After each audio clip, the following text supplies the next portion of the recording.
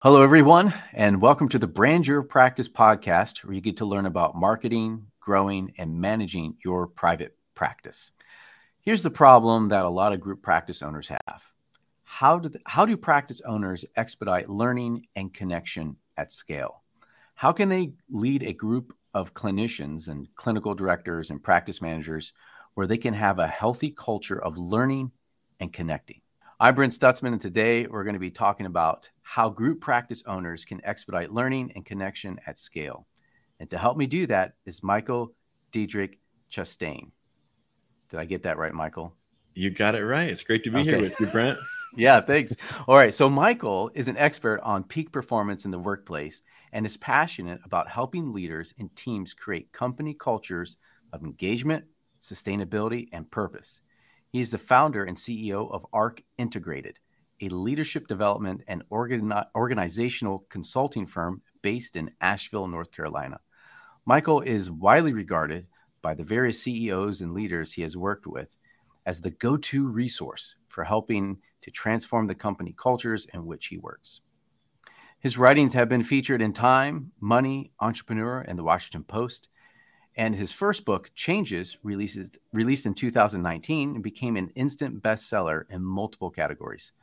Michael's mission is to help create and maintain purpose-driven organizations that elevate the consciousness of all involved. Welcome to the show, Michael. Thank you so much, Brent. It's great to see you. Great to be here with you. Yeah. Well, we first met at the Meet Me in Kentucky conference, where there's a bunch of group practice owners. They got together to work on their businesses, to work on their practices. And you were the opening keynote speaker. And out of all the other speakers and presentations, your approach to teaching was far more interactive and impactful than all the other speakers. And it's because in some way, you were able to guide 150 of us in that room through a process of learning your content at the same time connecting with one another. So that's why I'm excited to have you on here, because most practice owners struggle how to facilitate learning and connecting as they're scaling their group practices. So I'd love for just to have a conversation around that. So jump in, let's do it. Yeah. I really appreciate it. And thank you for the comments. It's something I'm really passionate about. And so I'm excited to talk with you about it. And at a high level, it's just simply the idea that there's always more wisdom in any group than there is in any single person, regardless of content, regardless of audience, regardless of context. And so in this case, context could be a conference, context could be a group practice, context could be a community, and the idea is that if we can become facilitators of conversation and connection, not only does learning improve, but outcomes improve. And so I'll leave it at that as an introduction, and I'm happy to dive into any aspect that you'd like, Brent. Yeah. So what you had us do, you brought these really interesting connection cards to kind of get us going, because we were meeting strangers for the first time. Right. And is that you created these yourselves because you obviously saw a need for these in kind of a professional world? Because I'll just say a little context what I loved about these cards is that my wife found these table topics cards. And what she would like to do is bring them to family gatherings and ask these really kind of pointed questions. And then all this stuff would come up, within the family. Right. Sometimes good, sometimes not so good conversations. Yeah. But at some level, we were connecting, right? We were having to talk about things that were sometimes personal, but also really helpful for other people to hear, to kind of give context. So I remember that's how you kicked it off. You had these conversation cards that we were trading and talking and answering the questions to one another. So maybe you could start there as far as creating connection. Yeah. So for those folks that are seeing it on video, this is what they look like. These are the changes cards. It's a yellow box, and they're a card deck of 49 questions. And I'll just give you a couple examples here. They come across different categories. So, this one is nourishment. This is a category, and the question on the back is, what is your self-care routine? And here's another category. This is action. And this one is simply, what's a new routine you'd like to have? And so there's 7 categories, 7 questions per category. And there's a long backstory to this card deck, which is it comes from a book that I wrote, the content, these 7 categories or 7 pillars of our lived experience. The book that comes from this is all about those 7 pillars and how they influence our ability to create change and be adaptable to challenging circumstance. But the card deck we use in all sorts of contexts. And the context that you saw it in, Brent, was at a conference. And the importance of that in my experience, and I'm sure listeners can appreciate this. Often when we go to conferences, we go for a lot of the same reasons, right? We go to learn, and we go to connect, and we go to create community. And the connection is often not facilitated. And the risk of not facilitating it is that, we're left to our own devices. And so we end up, not to put pressure on any of us, right? But we kind of lean into the questions we're used to, right? We lean into things like, how are you? Where are you from? How's the weather? What do you do?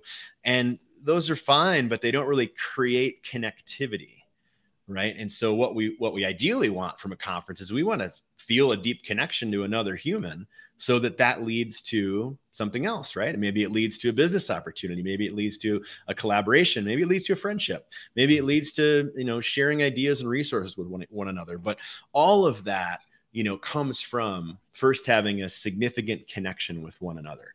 And so that was the kind of purpose in this context, was let's use these cards in a conference setting to have a deeper connection, so that we can get all those benefits that we come to the conference for. That's just one application. We use these cards in team settings to help teams connect more deeply with each other, to help resolve conflict. There's ways in which we can use the questions to actually solve problems, which is kind of interesting. And wide variety of applications. But I'll pause there and see if that brings up any questions. Yeah. So I'm thinking of the group practice owner who is sitting down at the table with maybe 3, 4, or even 10 or 15 clinicians, whatever. Or it could be a practice, or it could be a clinical director, and they have a team of supervisees. That this is just like a quick way to kind of do a check-in. And it also creates a little bit of vulnerability too, right? So for the supervisor and the supervisee, and trying to create like a safe place and trust and that type of thing. So I imagine that's like a great way to like just kick things off, right? As like a good meeting. Exactly right. Yeah, starter. And we have, and to back up a little bit, our firm, Arc Integrated, we serve private practices, yes, and we work with a lot of different kinds of companies, small and large, from around the world. And we've got clients meaning companies, where they do some version of what you just described, Brent, at every meeting. And the purpose of that is to drive the normaling of this connection, right? That we're trying to normalize the idea that, hey, the first thing we got to do is connect with one another. And the more frequently we can do that, the more it becomes normalized, and the more benefit we get out of it, the deeper we know one another. And just to create a little kind of science behind the rationale for that, at face value, you might think, well, that sounds nice, and that sounds like a fun thing to do. When I say science behind it, what I mean is that, the effectiveness of teams and of company cultures has really been deeply studied. And there's very clear science behind what are the predictors of the most effective teams in the world. And when you look at that research that dates back to the 90s, so you're talking, decades of, which has been challenged along the last few years, it's consistently the number one predictor of effective groups is what's called psychological safety, which is everything we're talking about. It's, do I feel connected to my fellow teammate? Can I show up and have my ideas, seen, heard, and felt? Can I be myself in the environment? These are all ingredients of psychological safety. And so you could make the argument that, using a question deck like the changes cards is a way to tap in to increasing psychological safety, thus increasing the effectiveness of that particular culture or team. Yeah, because you're creating a culture. I mean, this is huge, because I think practice owners struggle with, like, how do we create a culture? And the culture of creativity and the culture of learning. What the topic is that this is what they do. And I also think this is powerful for when you're recruiting people to join your team as well, is that there might be some interesting kind of interviewing where you can Yeah. even use these questions. Like, so it's in the final part of the interview, right? So maybe you bring Yes. before a few people on your team.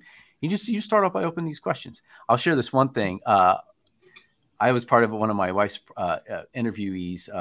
I joined the clinical director, and Oh, they're all play therapists, and okay. so like they're like, okay, we're gonna play a game. She blew up a balloon, and she's like, I want you to share like one thing about yourself, as maybe it's self care or like things you like to do for fun, right? And so we would just Yeah. hit the balloon around, and we just had to like share. And I was Yeah. like, oh my goodness, it's like I love that you're connecting through play. But those are they live that world, and I love that world, and it was fun to Yeah. I love that. kind of experience that connection. Totally. Yeah. I love that With this example. total stranger. And we got to know that person pretty fast, like pretty Yeah. quick, just with a simple game. Mm-hmm. But Mm-hmm. the other thing you did though, so after you had us connecting, the thing that you would do is you would share your different aspects of your presentation, and then you would pause and say, okay, so we're just going to take a few minutes and you're going to just do some self-reflection, right? So the question was like, what did you learn, or something like that? And we Mm-hmm. had to take some time to write it down. And then you kind of brought us through these different stages of sharing knowledge with one another. It was like, we wrote it down, and then it was like, share it with the person next to you, or some like that type of process. And then Mm-hmm. you would, what from our conversation we had before is like, you would mine the knowledge as the group. You would take all that knowledge and start putting it together. So I was so intrigued by that. And it was so formulaic and wonderfully formulaic. And it just got that whole, again, I want people to realize, like, imagine Michael up there working this conference room of 150 people and just having mastery over it. But we were all connecting and having really good conversations, and we were taking really valuable things that we wanted to implement in our own businesses. So I would love for you to kind of walk us through that whole process and share that. Yeah. Thanks for asking. And thanks for that summary, Brent. Well done. You were paying attention. That's great. I learned. Yeah, you did. You did. Yeah. Yeah. So all of that you could just describe as experiential learning, which myself and our team were very, very strong advocates for. And part of that is the science of adult learning tells us that, when we have those ingredients at play, that we learn further faster. And in the ingredients of reflection, sharing with a small group, and then sometimes maybe having some kind of output that, and I'll elaborate on that. And then the third ingredient, bringing that output back to the large group to share so that the entire large group benefits. Examples of outputs that you might task a small group with would be, hey, everybody share your idea and then come up with your top 3, ideas amongst your small group. Or you might say, what are the influencing ingredients that you all, came up with? And so you can task small groups with bringing something back so that the large group can learn as well. And what I find is that like you said, you can do that with 150 people. I've done that with more, I've done it with 200, 300, 400 people, or even larger. I was with a group of, was it like 600 to 700 a number of months ago. And we did a bit of that, a bit of a version of that. And obviously the size of the group necessitates a little bit of a different intervention, but it can absolutely be done. And it's again, it kind of assumes this first predisposition, which is there's more wisdom in the group than there is in any single one person. How that might apply to group practice owners, so taking that out of the context of the conference and thinking, well, how can I as a practice owner do that? Well, you can do that in your team meetings. You can do that to solve problems within the group itself. And so, you imagine like a typical, well, let me ask you, Brent, let's play with this. What would you say is a typical challenge that group practice owners are faced with? Usually things around like cleaning offices. Like Cleaning just offices. like, Yeah. oh, it's like the Yeah. real mundane things, like Yeah. things around policy, like not just offices. Let's say keeping the kitchen clean. Like, what do we do with Yeah. our dishes? Yeah. I love it. This is a great example. This is a great example. So yeah, keeping things tidy. Mhm. And so here's an activity that you could do using this same framework of experiential learning, right? In the next group practice meeting, say you want to figure out how to make things tidy. The first step is you ask the group, everybody gets out a pen and paper, and you say, hey, if you were to imagine that this practice is a 5-star hotel, what are the ingredients of that 5-star customer experience? Paint the picture. What are all of those things? What is inclusive of a 5-star customer experience? And so you're creating a little bit of an imagination, and you're creating a kind of an opportunity for them to just think and kind of go wild. So they do that on their own. They reflect. Then you put them into groups of 3 and you say, okay, share your ideas, and then come up with your top 5 suggestions for creating a 5-star experience. And then you bring them back to the large group. In this case, the large group, maybe it's 15. Each small group shares, hey, here's our top 5 ideas to create a 5-star experience here. And what will inevitably come out of that are ways in which they can not just keep the place tidy, but make it like exponentially better, which is I'm throwing a little bit of an additional ingredient in here, Brent, as it relates to learning, which is when groups are wanting to solve problems, we often default to the problem itself, which is a mistake, in my opinion. And I say it's a mistake because if we hone into the problem, it's almost like all that we're getting to is neutral, meaning like, well, we solved the problem and that's great, but that gets us back to like a baseline. But if we instead think, what would excellence be like in any particular condition? In this case, we're talking about tidying an office or tidying a space. Okay, great. Let's not figure out how to make it just tidy. Let's figure out how to make it amazing. Mm-hmm. And just that shift in perception unlocks creative thinking in a way that honing into the problem itself limits. And so I'll pause there again and just see if that resonates, if that brings up questions. Yeah, that's a really good example, because I know there's a conversation like, are you ready to be a CEO? And one of the things like, are you ready to create policies around what kind of food you can have in the refrigerator, or what or kitchen, tidiness, those types, like, you're ready to do all these things. And so, but I know that's like one thing practice owners, as they're growing and they have office space, they don't even think about. They're like, oh, well, this is a problem, I'm just going to tell people how to do it. But allowing the creativity of the group to think and to unlock some of those creative ideas, that's a really great example. Yeah. Let me give just a vote of encouragement for anybody listening, which is maybe contradictory to a common belief. And commonly, when I say in leadership, a common belief is that leaders have to have the answers, or that leaders have to decide and then disseminate, right? We got to decide and we got to tell everybody.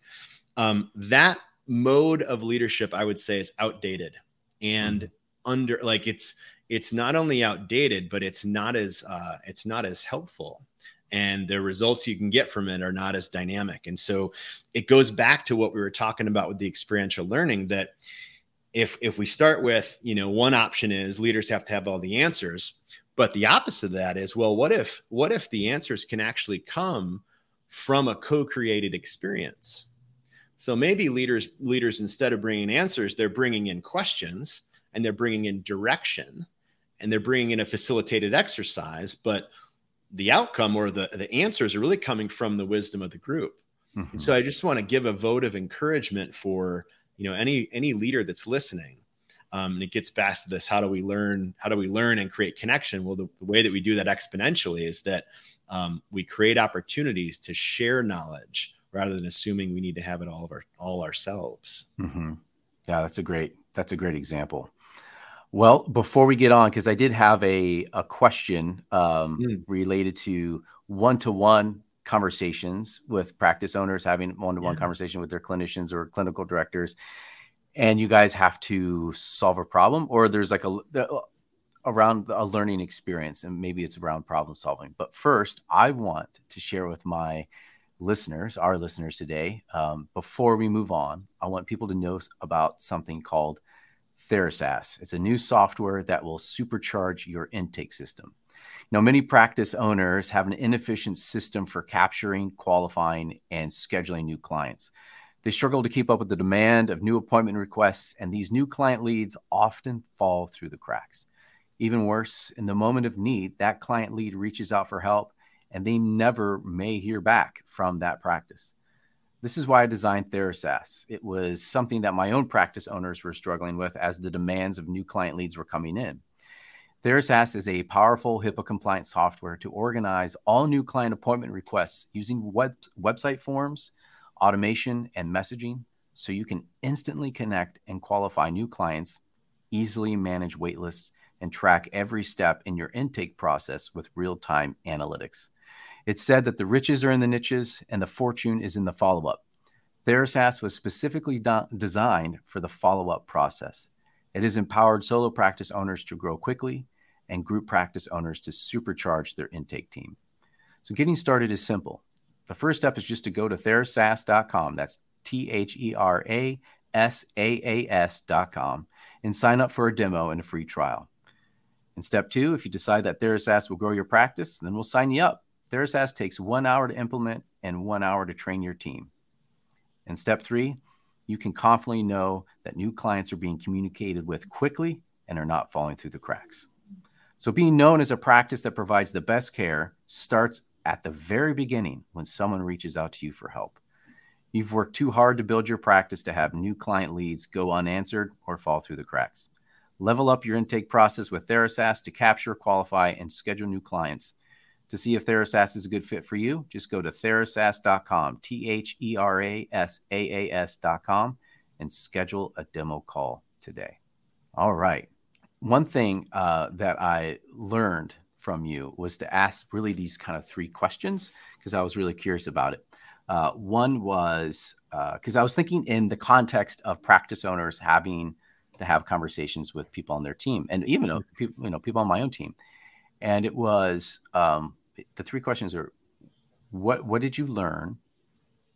What would we do different?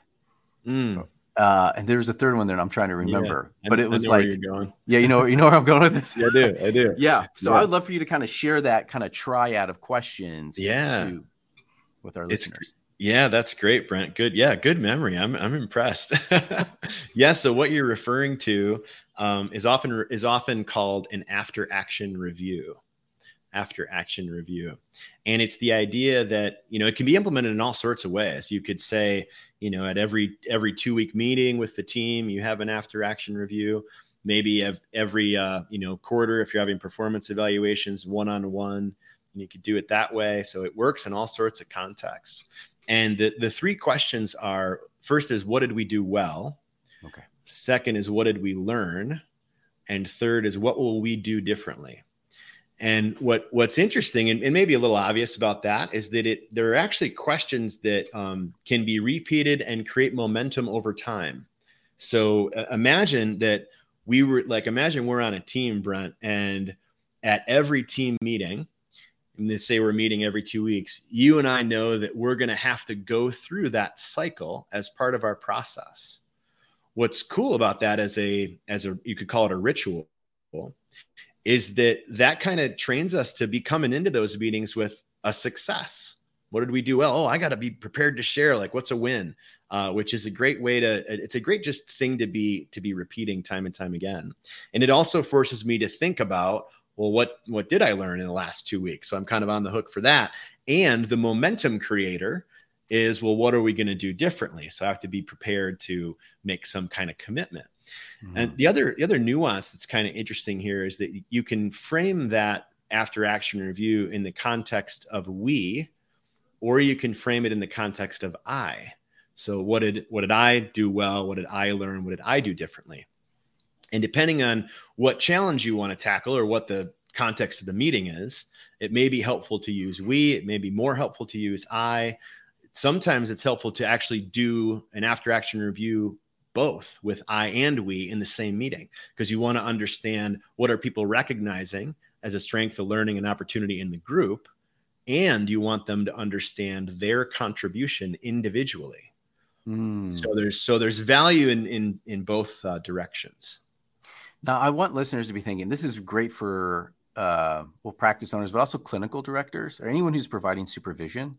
I also know, like, marriage and family therapists and others, like, you have to have live supervision hours or like live experience, right? So 2-way mirrors and things like that. I know my wife started a program where they call it a pod, and there'd be 3 people, and each will take an hour and work with a client with a two-way mirror, and then they'll come back and review things. So as you are having to observe, those are some really great questions. I think kind of like pocket questions that you could just bring up, and then those people know what you're going to be asking, so they can be formulating their own answers as well. Yeah. Great application, man. That's a really, really cool example. And that's the neat thing about this as a tool or a method, is that it is so flexible. Mm-hmm. You can use it in all sorts of scenarios. And so, yeah, I love that scenario. Yeah. And it makes me think about the supervision that I had. So I don't know if I mentioned this to you, but I actually still hold a license in North Carolina, but I did clinical work for years. Wow. And went through that whole process of supervision with many, many hours. And it would have been neat to utilize the AAR then. And so, yeah, for any supervisors listening, could be a resource. Right. Because, the supervisors, they're not all trained the same way. And so right. Even if they have very little training, or they're thrown into a supervision type of experience, like scenario, that these would just be 3 questions they could easily use to bring a lot of value to that supervisee experience, I think. Yeah. Great point.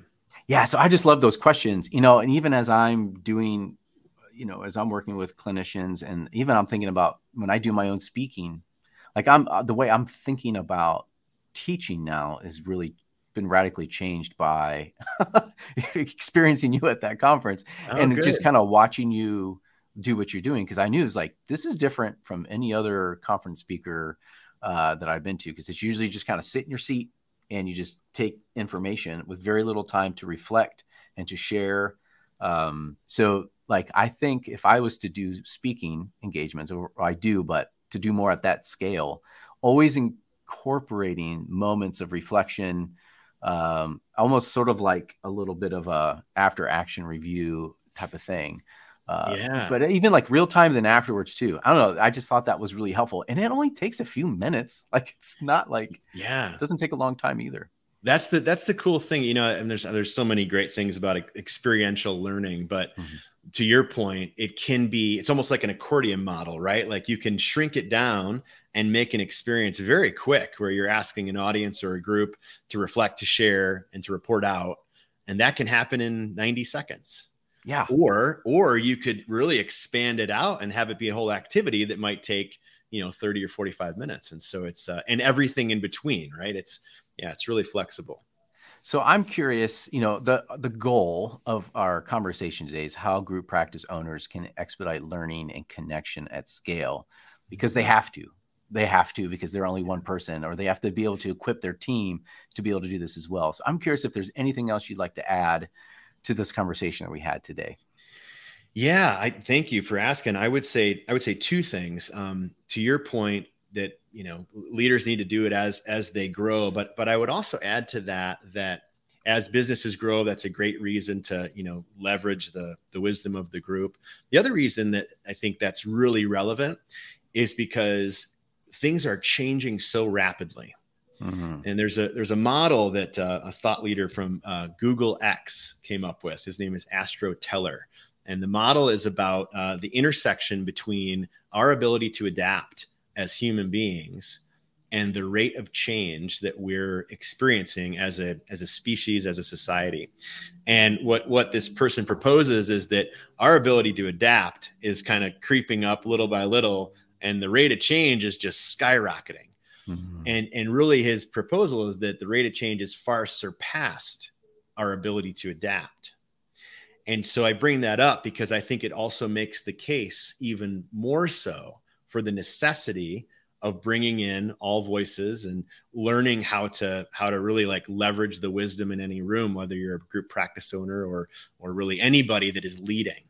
This skill set, which is the second point I wanted to make, is the skill set of facilitation is the skill set of the modern leader, you could say.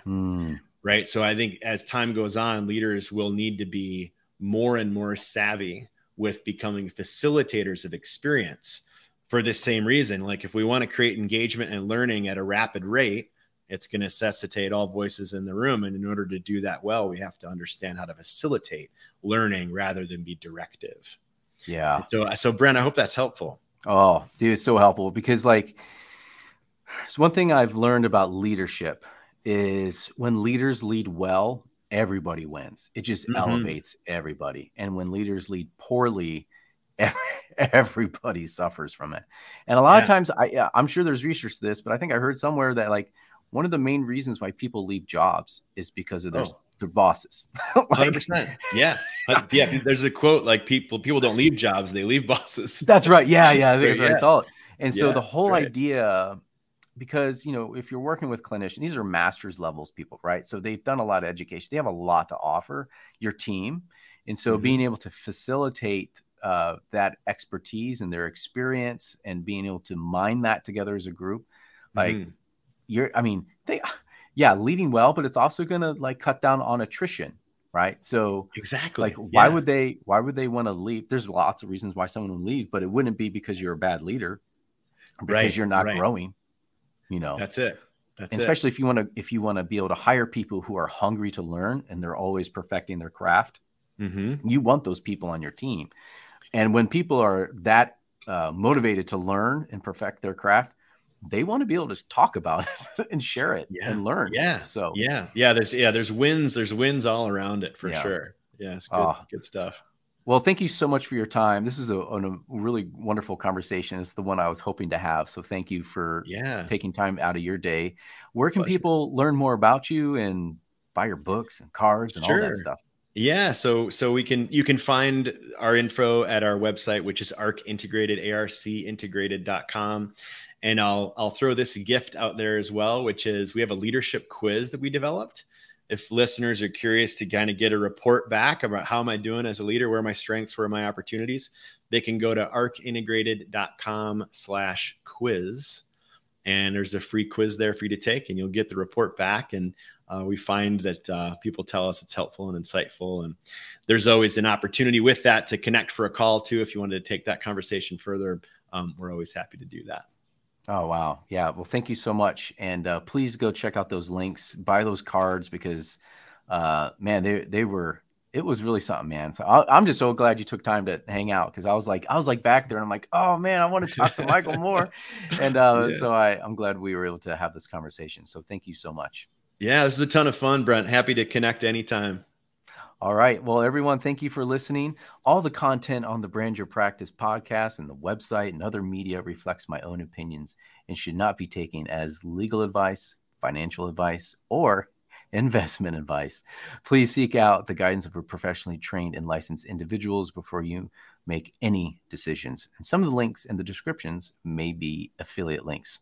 All right, folks, thanks for listening. If you found the conversation useful, subscribe to the podcast and please join me on the next time for the Brand Your Practice podcast.